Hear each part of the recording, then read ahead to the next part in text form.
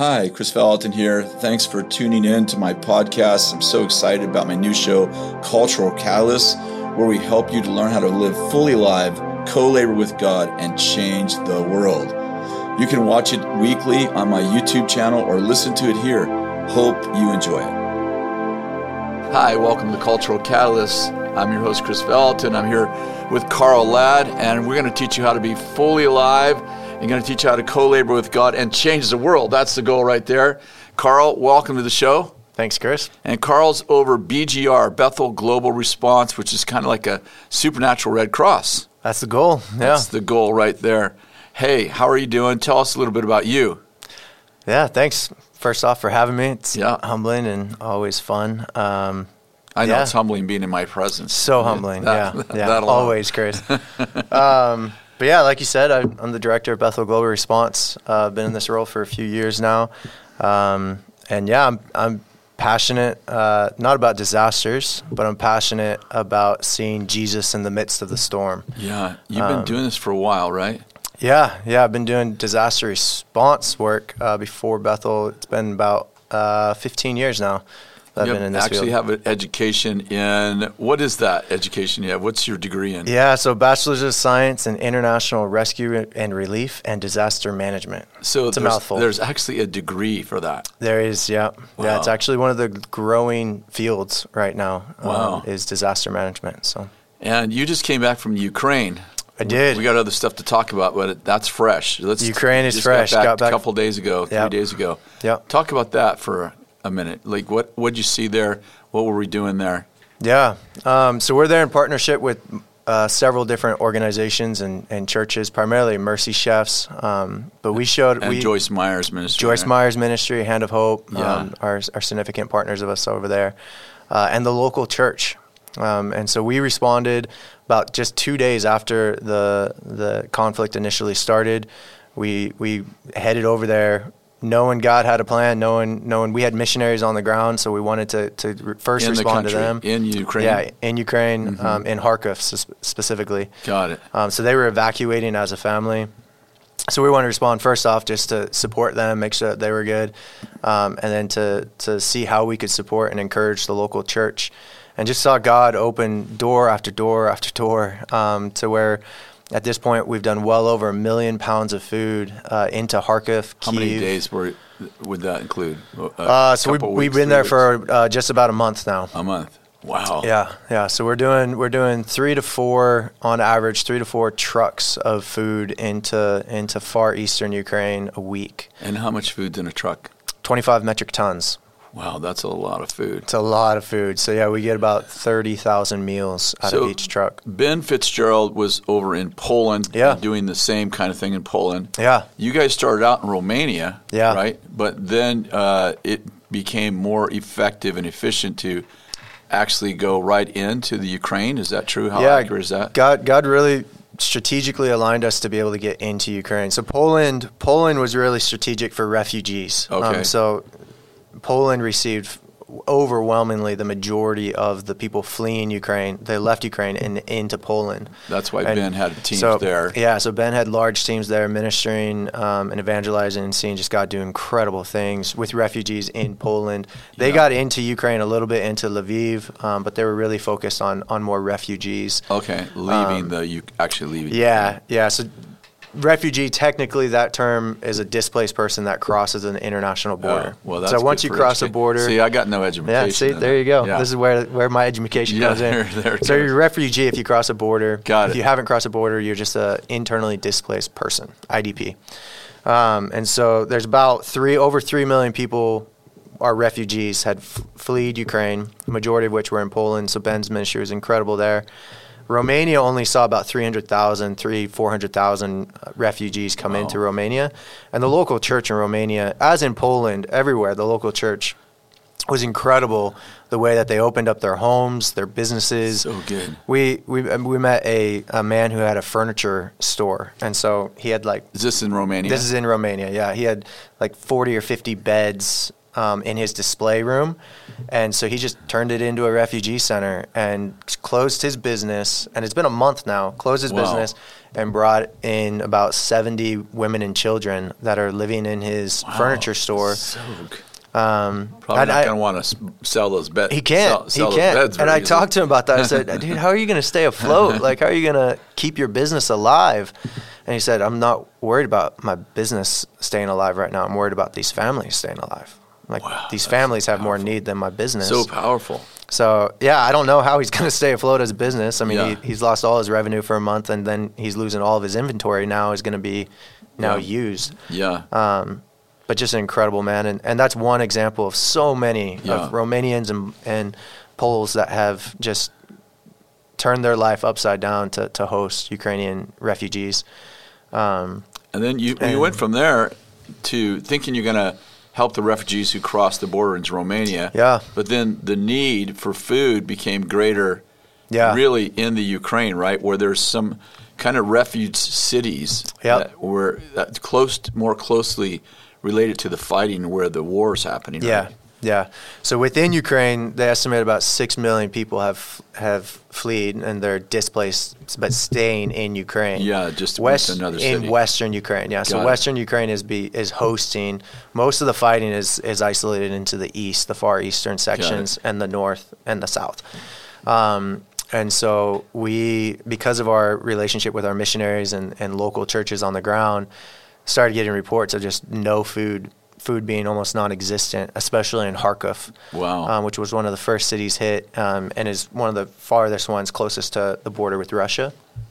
And it's the second largest city in Ukraine, and there's just no resources. And actually, in the early days of the conflict, the International Federation of Red Cross and the United Nations deemed it impossible to get aid into that city, into Kharkov, just because it was too risky for them, and it was too close to the fight. It was almost surrounded by Russians.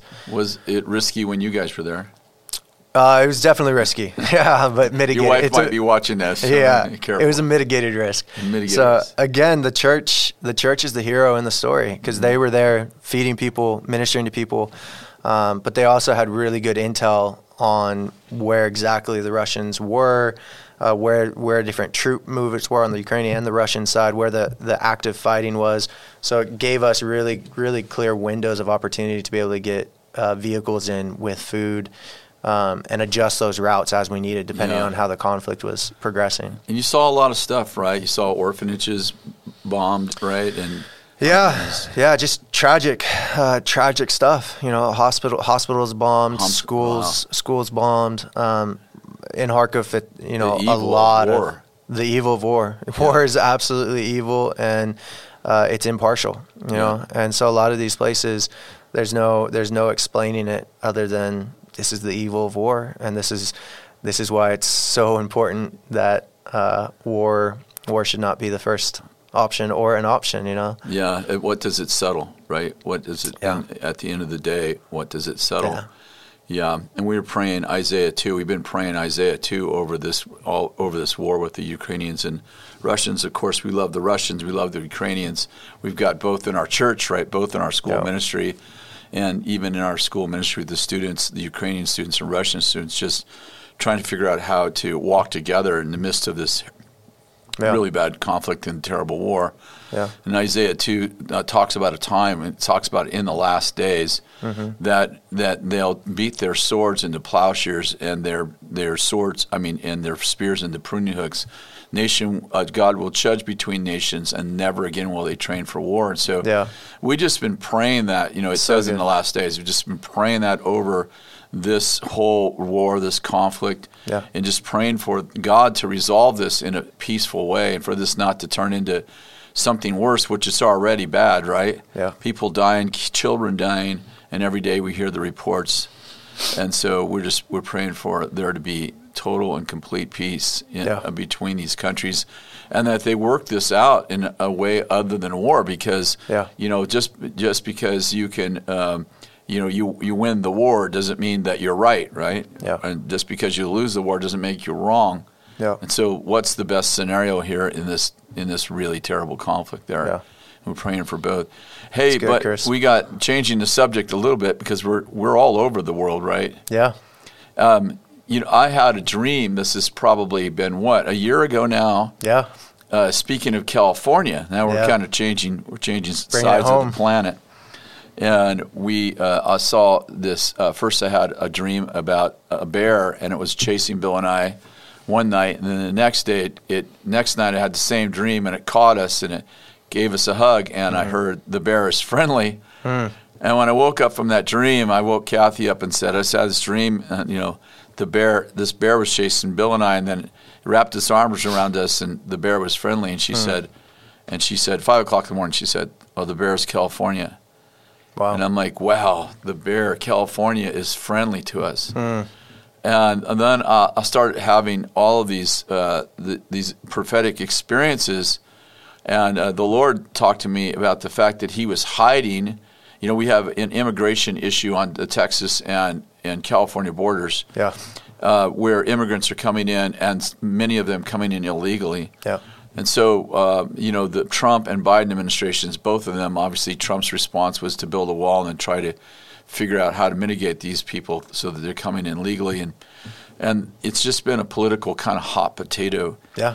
But I felt the Lord tell me that he had hidden the kingdom in these immigrants who were coming across the border, and that literally they were going to bring the kingdom into California. Yeah.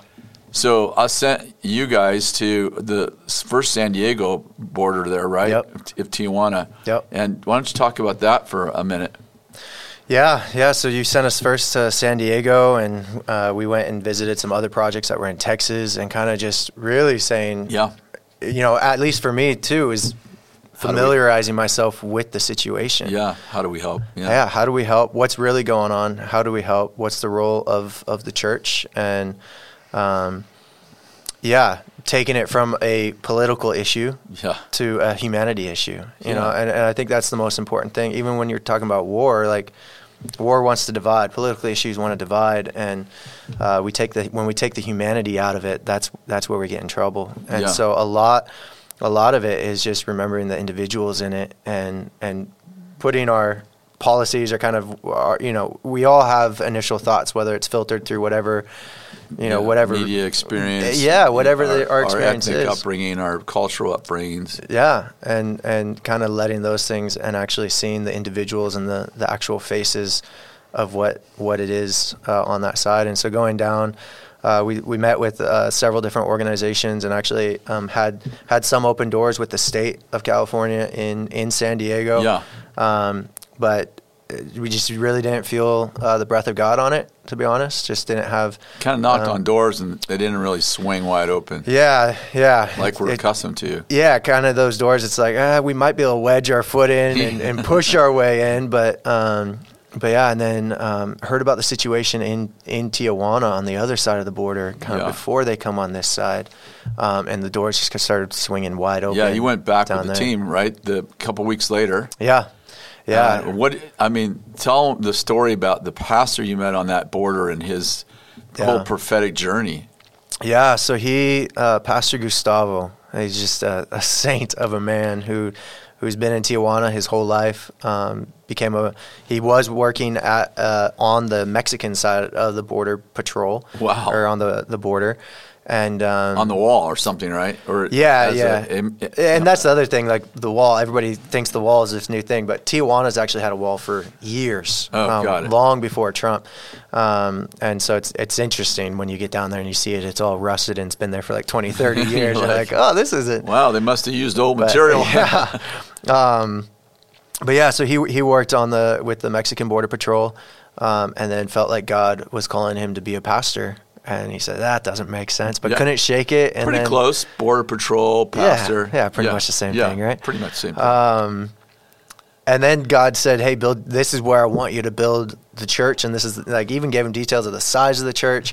And honestly, he was like, this makes no sense. And everybody around him was saying, this is insanity. Like, the piece of ground that he was given to build this church on was actually where pigs lived. So there's like 500 or 1,000 pigs that lived in this valley. Are you kidding me? In Tijuana. The government gave him land, or somebody gave him? I think he like inherited it or something. Yeah. It's a pig land. Yeah, it was a valley. Wow, it's like where the prodigals go home or something. Yeah, something like biblical. Cool. Wow. But and it's a wash. Like it flash floods even now. We've been down there a couple times where it just flash floods like crazy. Oh my gosh. But he built a church, and he built a pretty decent sized church, and everybody's like, you're never going to fill this. And he goes, well, God's told me that the nations are going to come to my church. Wow. And he didn't realize it. This was 11 years ago, and he didn't realize it, but the nations are filling his church now. And so God's given him a heart for the migrants, and he opened up his doors about 5 years ago. He started taking in migrants, started with the Haitians primarily. Yeah. But now he consistently has about 1,300 migrants living in his facility. Sleeping on the church floor. Yep. His sanctuary literally is, and when at night they have all the mattresses kind of up against the wall, and then at night they pull them down, and it's just a sea of bodies. Like the sanctuary is full of bodies just sleeping there. And he's housed them and feeds them what he can and helps them legally get asylum status in the United States. Yeah, because a lot of them can't fill out the form or anything, right? They don't know. They have no idea what the form. Yeah, they just don't know the process. Yeah. I mean, that's the hardest thing is how do they come in legally when they actually don't know how the process works, how to fill out the form? Yeah.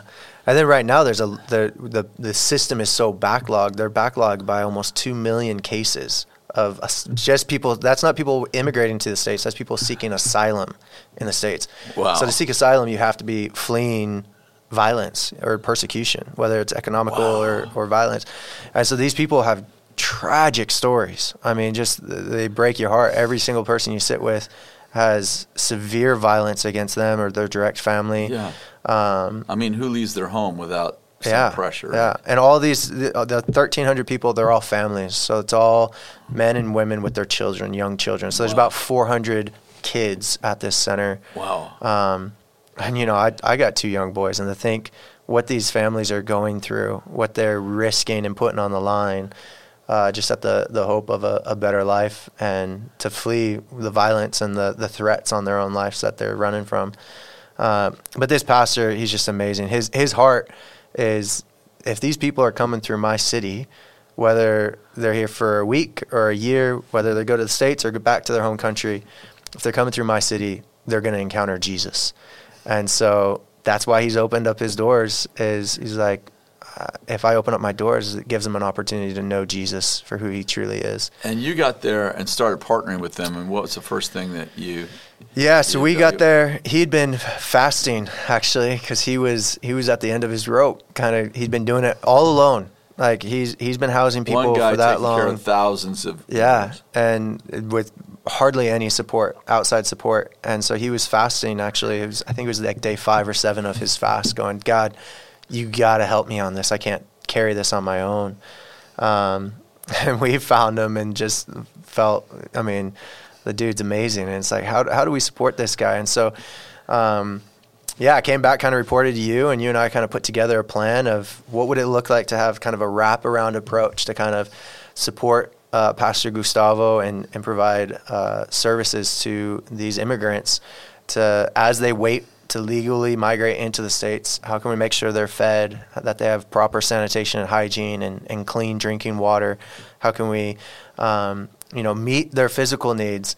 But then also, how do we pour into them and invest in them spiritually so that they come into the full knowledge of who God is? And whether they go back to their home countries or they come into our states, they're coming in fully alive in the kingdom and knowing who they are, who God is, and how they walk out that in everyday life. And we partner with Yeah, so Joyce Joyce Myers again, David Meyer with Hand of Hope and Joyce Meyer Ministry. We have I just want a shout out to Joyce Meyer's ministry, Hand of Hope. Yeah. Because when we had fires in our city, they were one of the first ones to help us. Yeah. Sent us like almost $500,000, or was it more than that? Yeah, it was over $500,000. Yeah, and bought equipment and for the removal of old all the fire damage stuff and gave us money. That was awesome. And then they kind of became our partner. We became their partner, really. Yeah.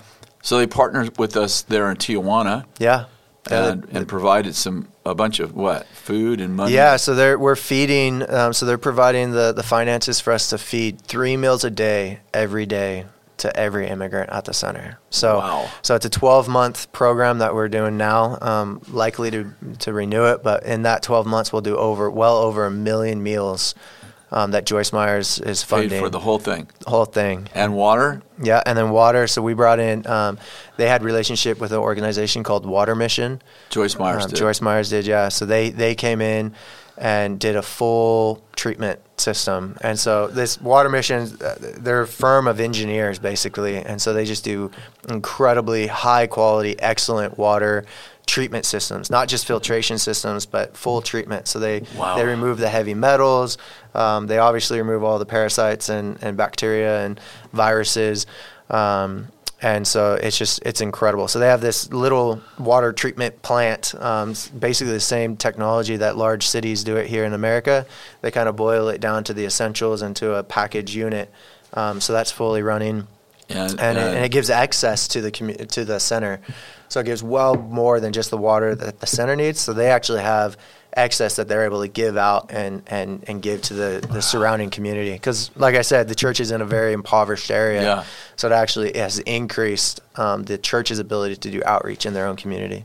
So you got food, you got water. Food, water. Pastor's obviously doing housing, and so he's... Pastor's doing the housing. Yeah. And then the question becomes, how do we get the kingdom in them, right? Because the prophetic word was about getting the kingdom in the immigrants, so as they cross legally into the border, that they're actually bringing the kingdom with them. Yeah. And helping to transform California. Yeah. Absolutely. So that's our goal. Next part, the third part of the plan. Yeah. That's the third part of the plan, but it's the crescendo, right? I mean, everything we do in disaster response as a church, as Bethel Global Response, is we want to see nations discipled. Mm-hmm. I want to see nations discipled. To do that, I got to see individuals discipled. And so, our kind of stance in disaster response is I want to stand on somebody in their moment of greatest need. Yeah. Because that's where Jesus is, but I know that getting them out of that need isn't where Jesus ends. Jesus meets that need, he gets them out of that storm, and then he has a lifelong actual growth and development track for them. And so our heart is how do we use disaster response or helping a refugee or an immigrant on the border as that doorway ministry to actually seeing their life transformed and then the community around them transformed through them. It's so beautiful. So one of the ideas that we had together was to take our school of ministry. We have now a Spanish school, which is perfect timing because most of these folks speak Spanish. Yep. And take our online Spanish school and put a team there that can start teaching, the kingdom principles, but also the presence of God, the power of God, the purposes of God, and infuse those into the immigrants. Yeah. And that's already beginning to happen, which is really exciting, right? Yeah. You talked about prayer meetings that went all night. Yeah. That they initiated. They initiated, yeah. They pray almost every night. They get up between 1 and 3 a.m. and just go after it in prayer. We just had a BSSM mission team go there this last week, and just the testimonies that are coming out. But they've actually, all the ministry that they did within Tijuana, they took the migrants with them. And so we've been pouring into the migrants in this center, And so now they're activated and they're going out and they're prophesying over in Tijuana. In Tijuana. So, yeah. Just making sure people know, like, we're not sneaking them across the border. On the south side of the border. But so a bunch of migrants went with our BSSM students and go to the red light district and are seeing demons cast out, people get out of wheelchairs, blind eyes were open, like crazy stuff. The craziest stories. And these are the migrants that tumors disappearing on someone's neck that was like the size of a grapefruit. Yeah. And so we're seeing these migrants that when we first met them, I mean, they like their biggest thing when I ask them, like, what's your perspective on what's happening? How do you feel? They say the world doesn't want us. Wow. We're not welcome. We're not welcome in my home. I'm not welcome in my home community, my home country.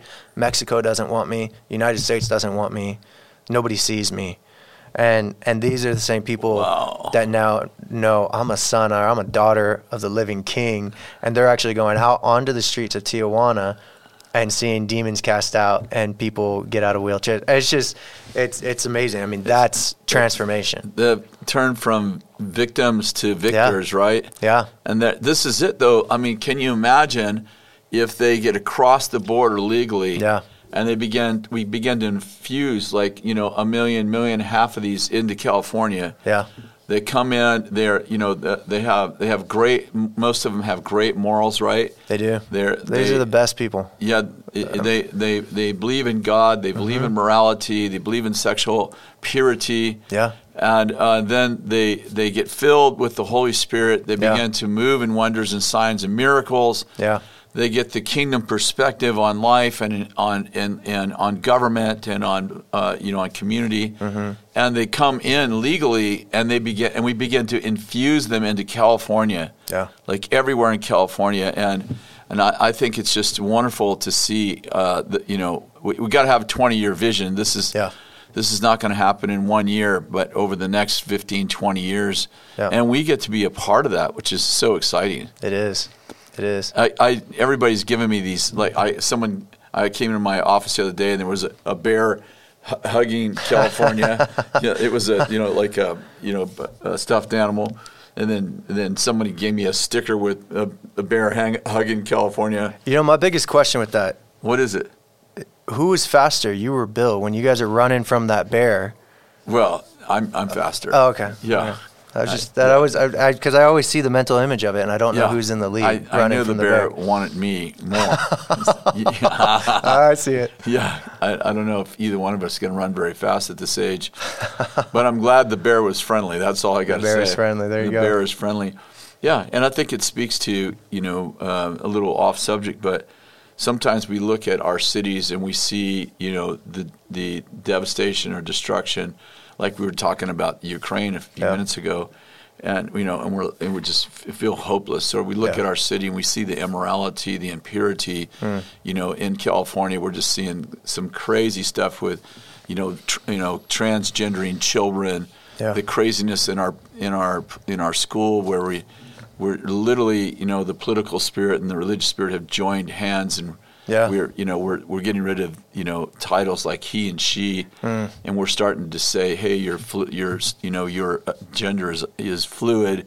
You get to choose your gender. Maybe you're a boy, even though you're biologically a girl. All this crazy stuff. And I don't know about you, but when I think about my children, my grandchildren now, great grandchildren, I'm like, what's going to be left for my children, my grandchildren? How do we exit or transform this cesspool of morality? And then the Lord begins to give us these strategic pieces. I call them strategies, spirit-led strategies, right? And it's great to have an idea, but if you can't actually, effectively put that idea into play, then it's just a pipe dream. Yeah. And you've just done an incredible job, both in what you've just come back from with Russia and Ukraine, and of course we're going to have an ongoing, as long as that war lasts, we'll be there. Yeah. And then now with the Tijuana border and all of that, bringing those in, and then our own city. Yeah. Right? Yeah. And I'm just so very proud of you. Thanks. And you have 3 kids? 2 boys. Two boys, yeah. and a wife. And a beautiful wife, yeah. And a beautiful wife. So, you got a lot going on in your life. Yeah. Is there anything you'd like to say as we kind of close this interview? Is there anything on your mind that you want to just close with? Yeah, the thing that keeps coming to my mind, whether we're talking about the war, these, political issues or kind of society change issues, conflict.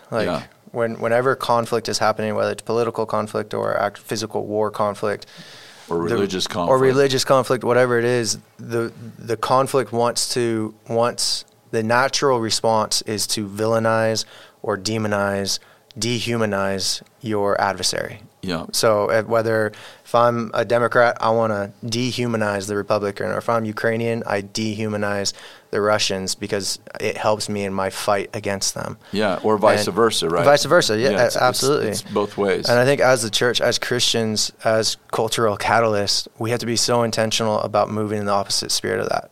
When you feel, okay, that's the conflict, I got to remember the individual on the other side of that conflict and put the humanity back in it, whether it's an immigration issue or a war or a gender issue.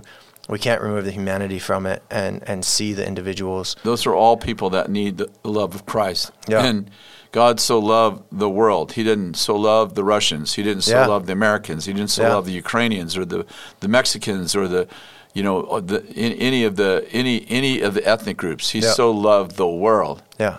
And we see the effects of those things, whether it be a bombed hospital, and it brings up that emotion.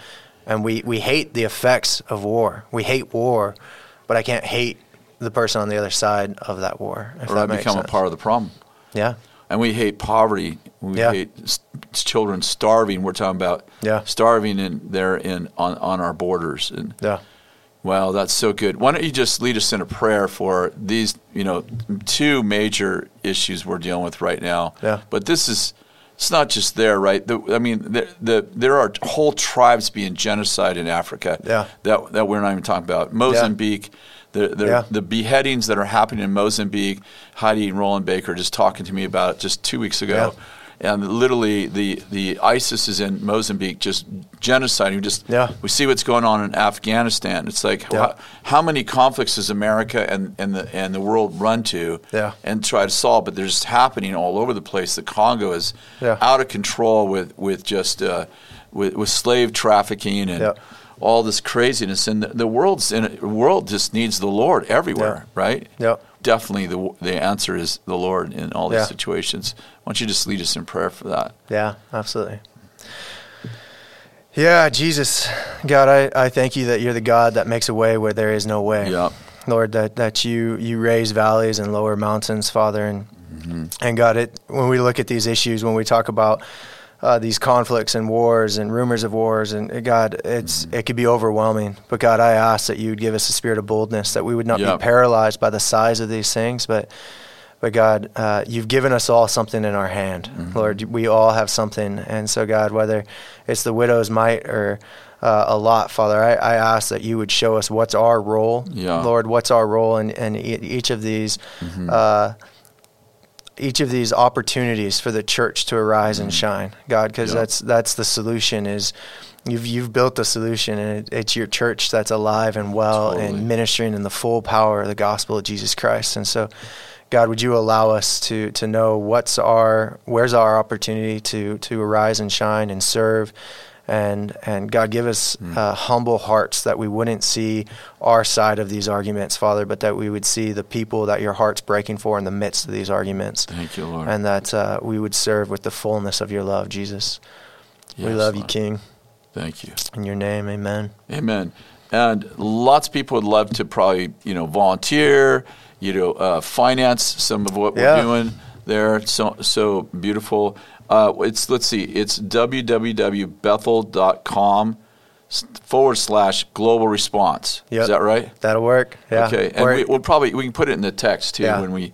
BethelGlobalResponse.com gets you there as well. BethelGlobalResponse.com. Yep. All one word, no periods or anything, just BethelGlobalResponse.com. Yes. Reach out to us. We'd love to hear from you. Yeah. Carl, thank you so very much. You're doing such a fantastic job. Thanks, Chris. So very proud of you and the team that is just doing this all over the world. God bless you. I'll see you again. Thanks so much for listening to my podcast. If you want to find out more, read my blog, or listen to the previous podcast episodes, go to chrisvallotton.com. Have an awesome day.